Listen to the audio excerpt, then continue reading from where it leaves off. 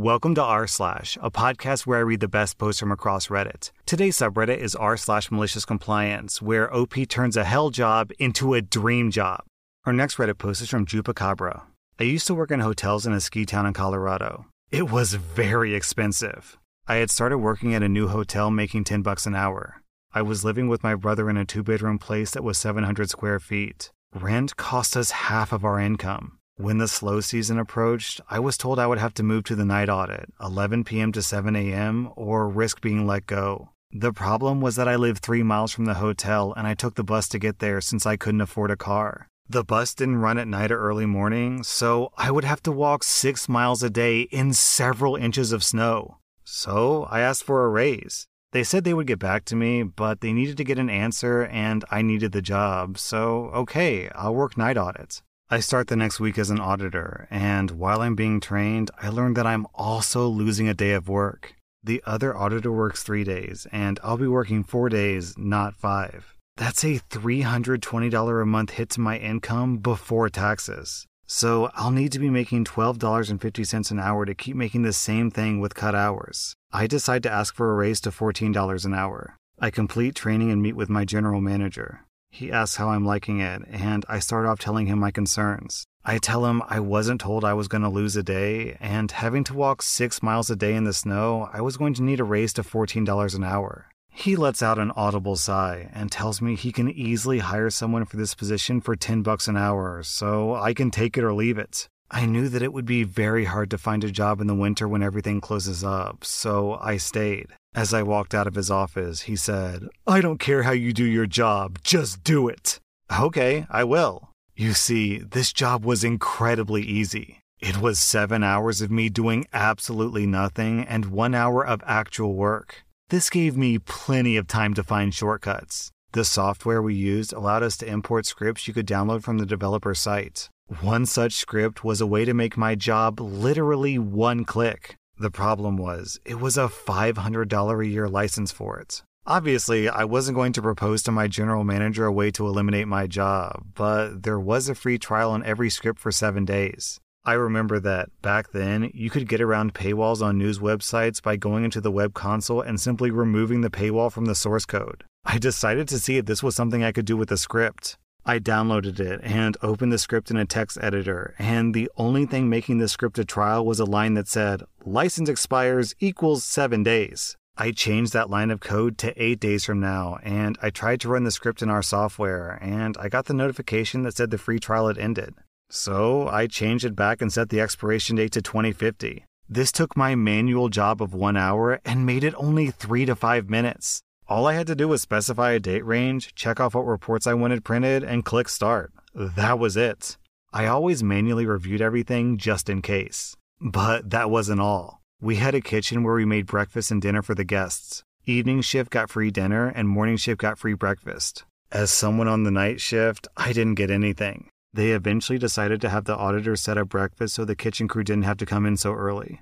I asked if we got free breakfast, and I was told no, despite setting up everything to make their jobs easier. I should also note that we had to clean any dishes left from dinner that the kitchen didn't get to, despite not even getting any dinner. But still, I had the kitchen to myself for 6 hours. So I started just making dinner for myself around 1 a.m., whatever I wanted. The only limits were the ingredients in the kitchen, and since I was responsible for dishes from other shifts, I never left any evidence behind. I no longer had to buy food to bring to work. I later realized that I could put dirty dishes back in the return bin since it was covered, and the breakfast crew never checked to see if there were any dirty dishes in it. I still always cleaned up the dishes I used to make myself food though, out of fairness. So now my job no longer requires me to do dishes. I get free food, and all I have to do is remember the date and click a button to do my actual job. And what did I do with all this free time? I watched so many shows. I played online games on my laptop. I started learning Spanish. The general manager did say that he didn't care how I did my job, just that I did it. So I did. I did eventually decide to move away for a much better job, and I had to give up the comfy life.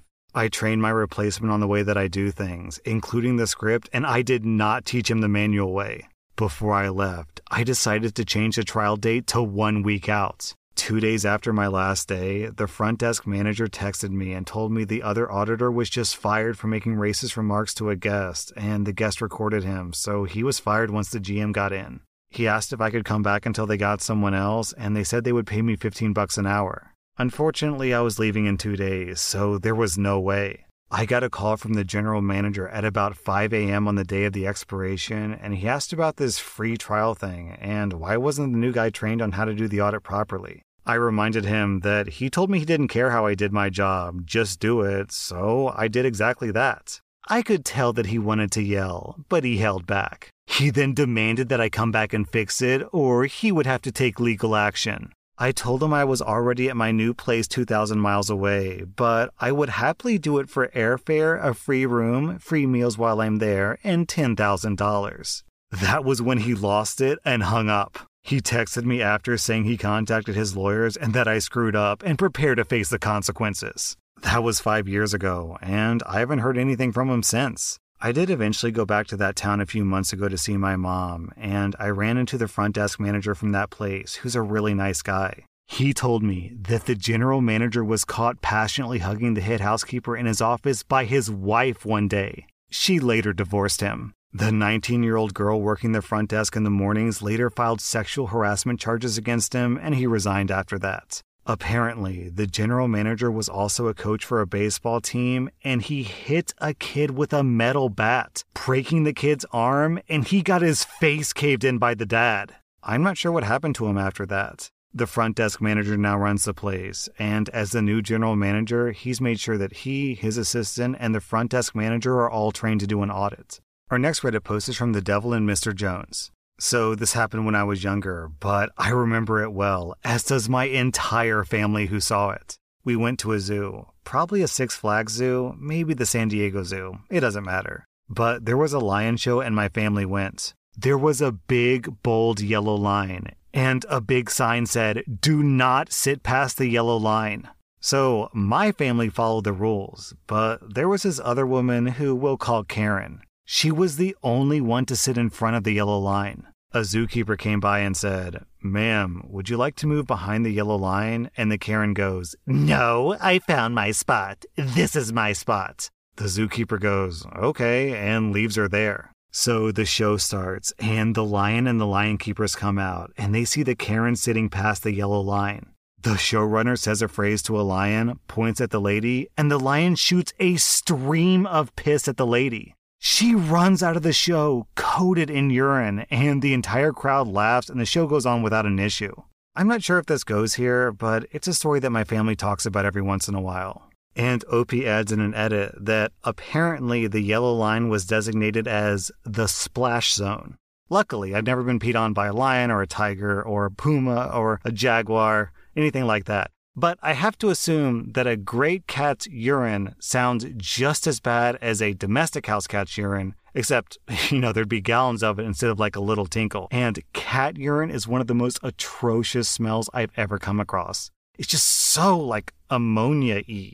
I don't know the word for it. Ammoniac? So my guess is that lady's clothes, her skin, and her car smelled like cat piss for weeks afterwards. Like, have you ever had a piece of clothing that a cat peed on? You have to just throw it out because getting the smell out is so difficult. Today's podcast is sponsored by BetterHelp. My podcast platform has this neat little graph that shows me my listener demographics, so I can see that most of my viewers are male. That's why I'm thrilled that BetterHelp is sponsoring today's episode, because mental health among men is honestly a real problem. This statistic is crazy to me. Men make up 38% of talking therapy referrals, yet 78% of suicides are males. That means that the people who need the help the most are getting the least amount of help. Also, 6 million men per year suffer from depression, and most of these cases are undiagnosed. That's why I recommend BetterHelp. That's Better, H-E-L-P. BetterHelp will match you to a licensed professional therapist who can help you address your mental health needs. BetterHelp is not a crisis line or self-help. It's professional therapy done securely online. I've got a special offer for r/listeners. Get 10% off your first month at betterhelp.com//. That's the symbol / followed by the word /. Our next Reddit post is from R.B. Clark. A friend of mine in a semiconductor manufacturing company was one of the hotshot marketing and application engineers. On his own, he put together a series of seminars to show prospective customers the benefits of using a bunch of the company's integrated circuits in their designs. He went on to make short, half-hour videos that could be viewed online. The company signed a contract with them that stated these videos were his property. His company was acquired by a megacorp, and their legal people evidently signed off on his contract as well. Cue malicious compliance. My friend was a big man, 6'2", 230 pounds, and in his late 50s. He also had a condition that caused a considerable amount of joint pain. His job required him to fly at least once a month, but because of the frequency, he could upgrade to business class or better, and the extra room helped him with the pain of traveling. My friend used the company's airline card for all travel, and his new 30-something-year-old manager decided that the company owned all of his frequent flyer miles and he couldn't use them to upgrade. Things got rather heated, and the manager wouldn't back down. So the company offered early retirement to certain people over 59 years old who had been with them for more than X years. My friend took the offer, got a bonus, and 2 days before his last day on the job, he deleted all the videos he made. He gave them a copy of the contract, reminding them they were his property. He also stated that the company couldn't restore them from backups and use them. Several months later, he ended up getting a contract job for that same company, introduced his videos online, and answered questions afterward. I'm sure he was very happy with this arrangement. No travel, no boss to hassle him, and a nice check to boot. Our next Reddit post is from El Baramalo. This happened yesterday as I was returning home from a 2-week trip to Germany. The final leg of the flight departed from Paris, where I had this lovely interaction with the security agents. Going through airport security, I know the drill. Belts off, jacket off, take the laptop out of my bag, etc. So I submit 4 trays to the X-ray machine.